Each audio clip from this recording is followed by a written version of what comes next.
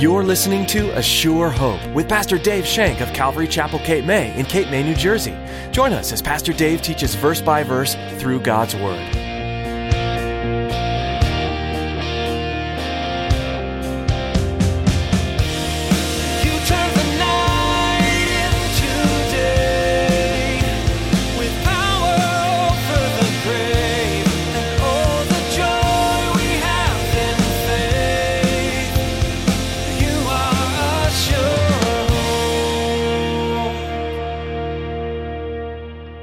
You get discouraged.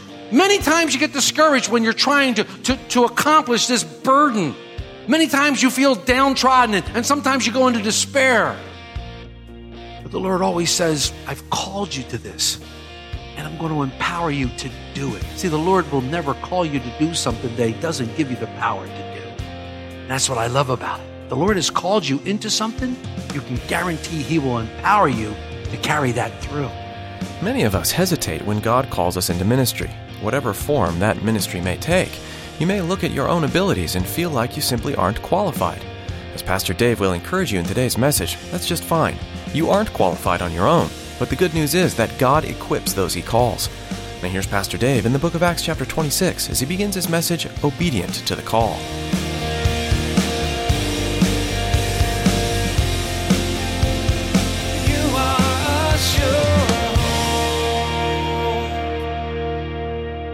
Today we will specifically be looking at Acts 26 verses 19 through 23. So if you have a Bible, turn in there, Acts 26 verses 19 through 23.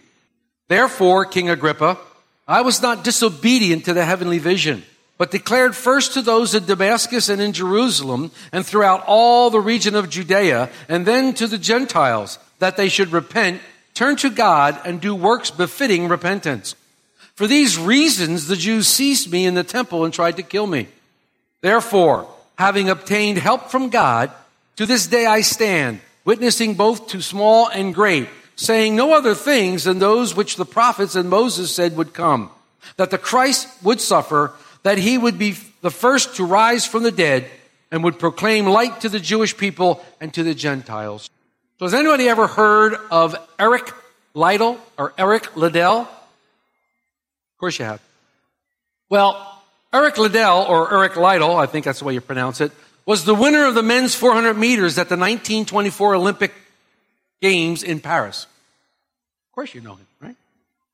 But it was his Olympic training style, and it was his racing ability, but even better yet, it was his religious convictions that were depicted in the film Chariots of Fire.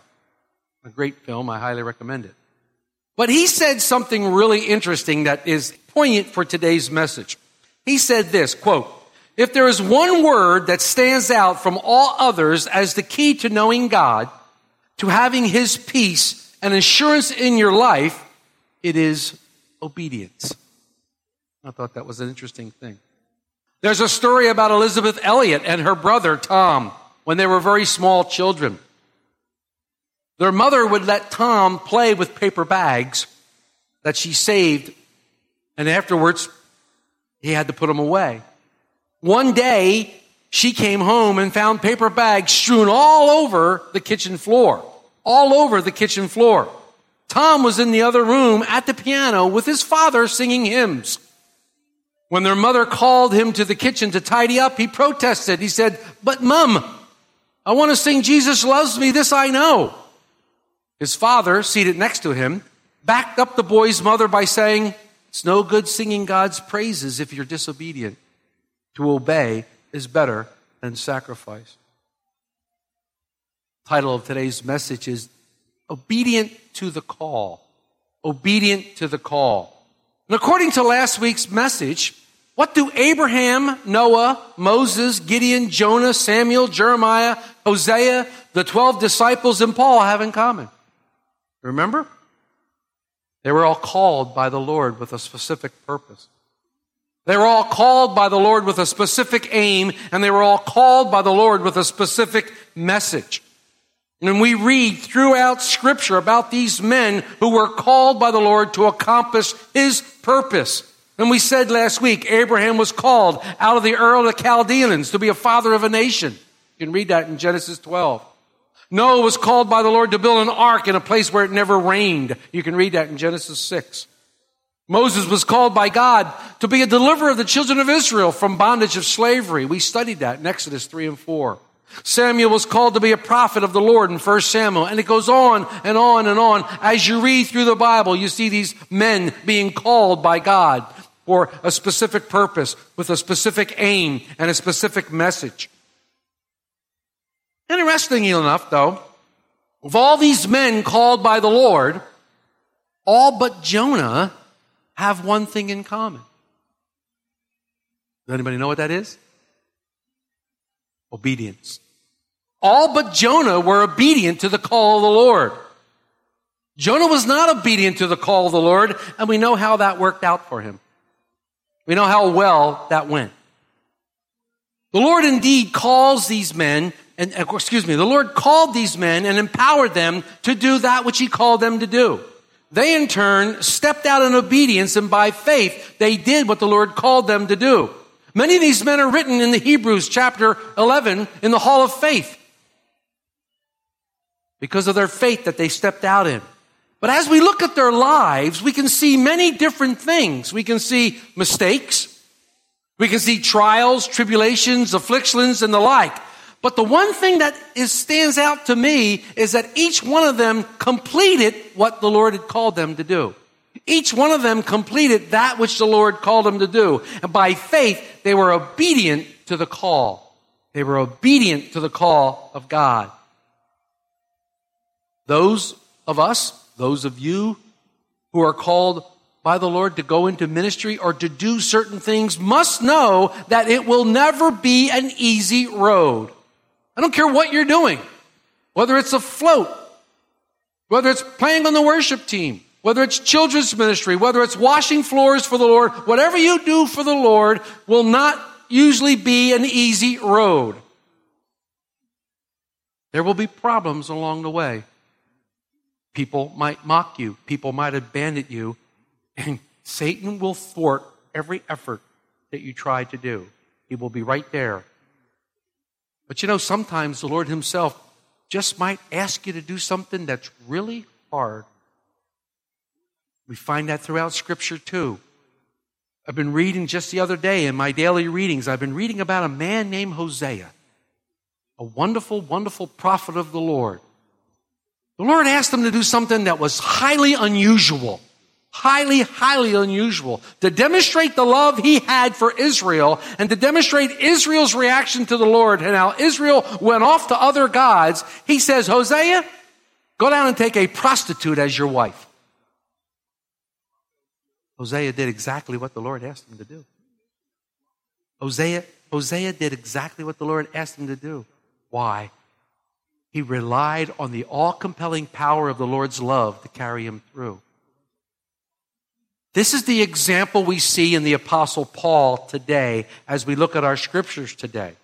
We're backing up. We saw last week that the Apostle Paul was called to salvation. And we said that this call is on every person's life. Everyone has a call to salvation. And how you answer that call depends upon where you will spend eternity. Answering the call to salvation will help you spend eternity with the Lord.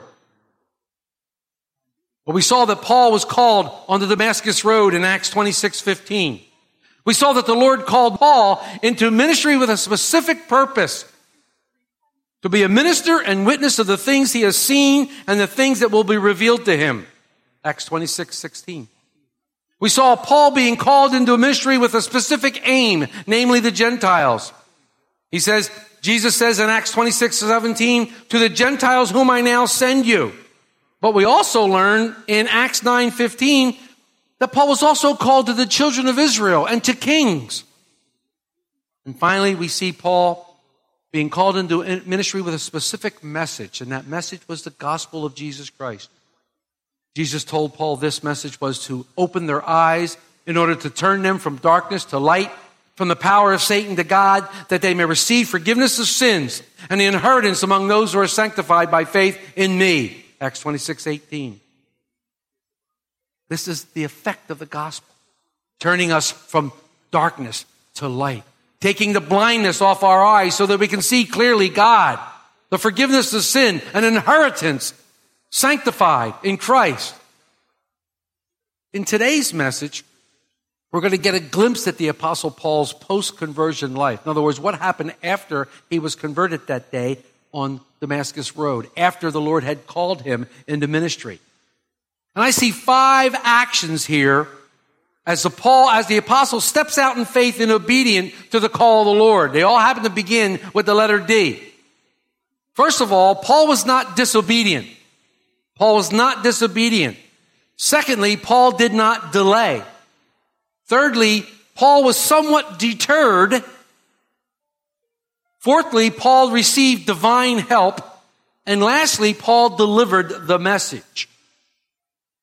So as we begin, we see Paul speaking to King Agrippa in verse 19. Therefore, King Agrippa, I was not disobedient to the heavenly vision.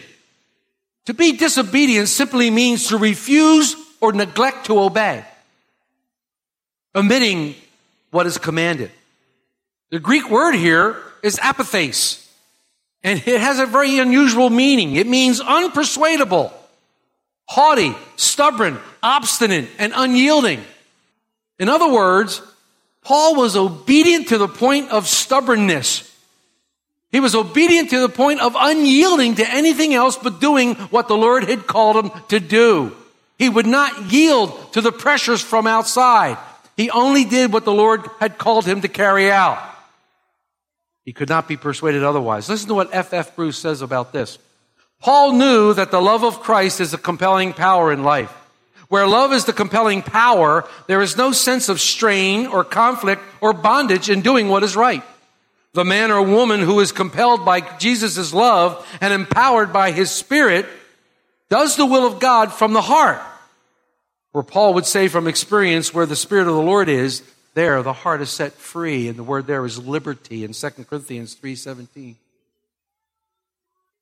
So we know Paul was filled with the Holy Spirit. We saw that back in Acts 19:15.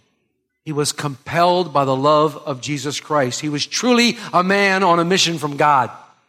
In fact, Paul thought it a woe against him if he did not preach the gospel. In 1 Corinthians 9:16, he says, for though I preach the gospel, I have nothing to glory of, for necessity is laid upon me. Yea, woe unto me if I preach not the gospel. Wow. Interesting. David Guzik said, Paul's ministry was not just a matter of choice or personal ambition. It was something he was called to do, something he had to do. It was not just preacher's itch. He was called to preach and felt compelled to fulfill that call. And this is what a true calling is. A true calling from the Lord becomes a burden. Not this heavy, heavy, heavy burden that you might be thinking about, but a burden that you have to do it. A burden that says, I need to do what the Lord has called me to do. Whether it be witnessing to some person at Wawa, whether it be witnessing to some person on your job, whether it be scrubbing a floor, whatever it is you may be doing, it's a burden that you have to do. And in your heart you know that that is exactly what you have to do because the Lord called you to do it. It's a burden, and you can't get rid of it. It never goes away. A true calling never, ever goes away. Oh, it may wane once in a while, but it never really goes away. It's constantly at you. Constantly at you. Many times, you get discouraged. Many times you get discouraged when you're trying to accomplish this burden. Many times you feel downtrodden, and sometimes you go into despair. But the Lord always says, I've called you to this, and I'm going to empower you to do it. See, the Lord will never call you to do something that He doesn't give you the power to do. That's what I love about it. The Lord has called you into something, you can guarantee He will empower you to carry that through. And I love that. Paul was not disobedient to this call. In fact, in verse 20, we see the next action after Paul's obedience. He didn't delay. There was no delay in Paul's action. We read in verse 20, "But I declared first to those in Damascus and in Jerusalem and throughout all the region of Judea and then to the Gentiles that they should repent, turn to God, and do the works befitting repentance." We read also, remember, we're rereading now Paul's conversion, which we've already read in Acts 9, which we've already read in Acts 22. So we're really rehashing this. In Acts 9:20, it says this: Paul immediately preached to Christ in the synagogues that he is the Son of God. Immediately he started preaching. Immediately he started doing this compulsion that Paul had to share the gospel with those unsaved. It was his great burden. Why? I think Paul knew that he had received God's mercy. I think Paul knew that he'd received God's gift of grace because Paul knew the biggest fact that we have to all know. He was a sinner. He calls himself the chief of all sinners in Romans. Paul knew that in his heart, and he knew he received much grace from God. He knew that he had been forgiven much. Those that are forgiven much, love much. He knew that he had a lot to be thankful for, and he knew that his life was turning around. He had this compulsion to be driven, if you will. He knew he was forgiven. He was cleansed by the blood. He was blood bought by the precious blood of Jesus Christ. Jesus, in the Gospels, gives this parable about two guys. They were in debt to one guy. One of them owed a bunch of denarii, and the other one owed a little denarii. And the guy said, "I forgive you both of your debt." And Jesus said, which one really liked the guy more? The one who was only forgiven a little or the one who was forgiven much? Well, and obviously everybody asked, well, the one who was forgiven much. Exactly. That's Paul. Paul knew he was a sinner. He realized he deserved death. He realized he deserved hell. He realized he didn't have anything in the world that he deserved except separation from God. Because of the blood of Jesus Christ, he knew he was saved. That is a life changer. That changes your life. Get that perspective. That changes your life. Realize what happened, what truly happened in your life. Realize the who, the where, what you were. Realize what you are now. And then think about what you're going to be. It's a life changer. Paul was calling on people to change from a life lived after the flesh to a life lived after the Spirit. And this is what repentance means. It means simply to change. The obvious result of repentance is a changed life. It's the obvious result. Sure, there's sorrow, but it's a godly sorrow. To repent means to change. I change direction from my life and I turn to God. This is the work that's befitting of repentance. This is the work that Paul talks about. This is what John Corson said. Repentance is changing one's mind. Regeneration is changing one's heart. Redemption is changing one's state. Trading the kingdom of darkness and death for the kingdom of light and life. Interesting. This was Paul's specific message, to open their eyes from darkness into light. So we see that Paul was not disobedient to the call, and he did not delay, even though he was deterred. And this is what we see next. Paul was deterred. Look at verse 21. For these reasons, the Jews seized me in the temple and tried to kill me. The word deter here carries the notion of discouragement. It carries the notion of something or someone preventing you from processing or proceeding in your task. Why did the Jews want to kill Paul? Why did the Jews want to kill Paul? Well, the first reason is because he taught repentance. Was Paul teaching anything different than John the Baptist or Jesus? No. He was teaching repentance. Secondly, because he was going to the Gentiles. The filth of the earth, the Gentiles, the dogs. This is why they wanted to kill him. See, repent. Wasn't a very popular message back then. Good news for you. Not a very popular message today either.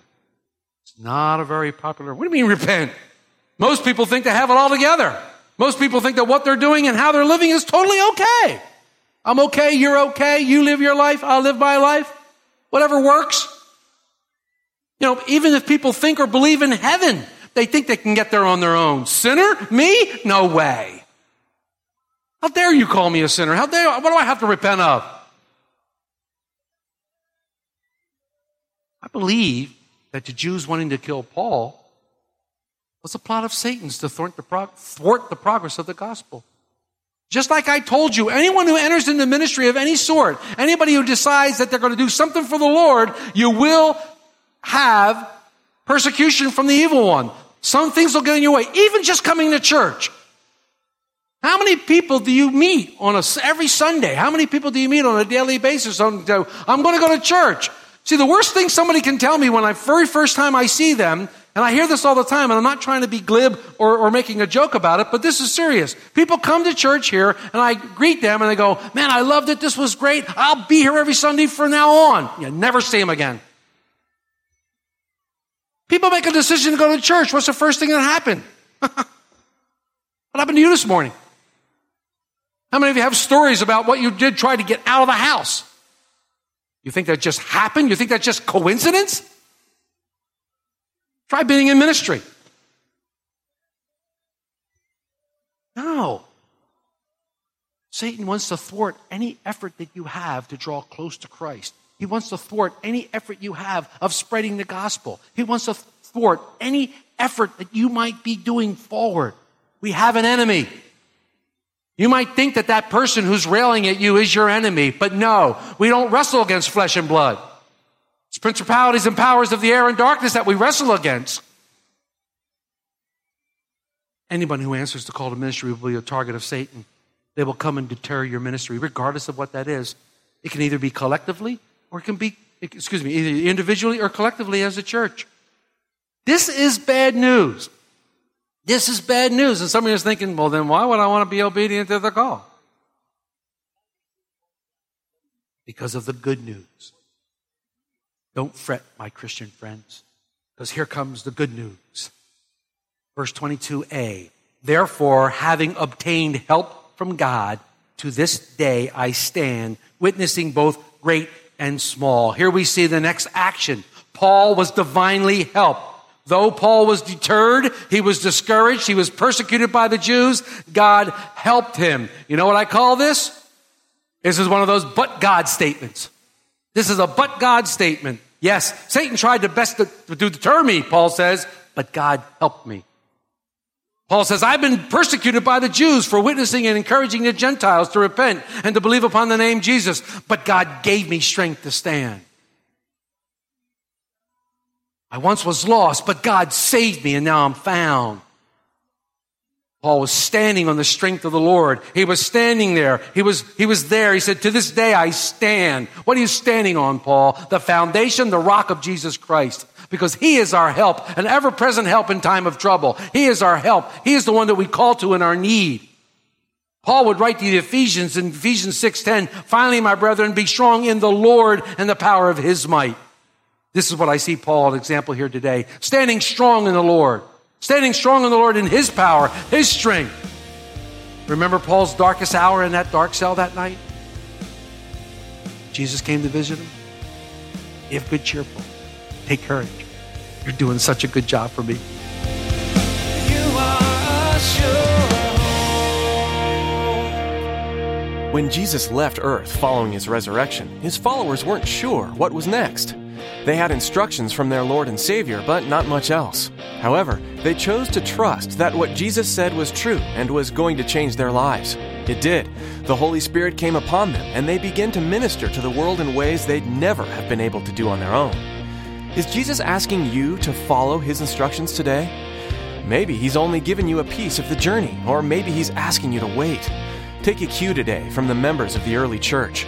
Trust Jesus to come through with his promises and change your life. We're so glad you tuned in to A Sure Hope. We'd like to hear from you and learn how we can be praying for you. So please give us a call. Our number is 609-884-5821. If you'd like to hear more messages from this series in the book of Acts, you'll find them at ASureHopeRadio.com. There are several teachings on various books of the Bible available online for download, and we encourage you to share them with your friends and family. You can also receive a CD copy of today's message by calling us. Again, our number is 609-884-5821. That's all we have time for today.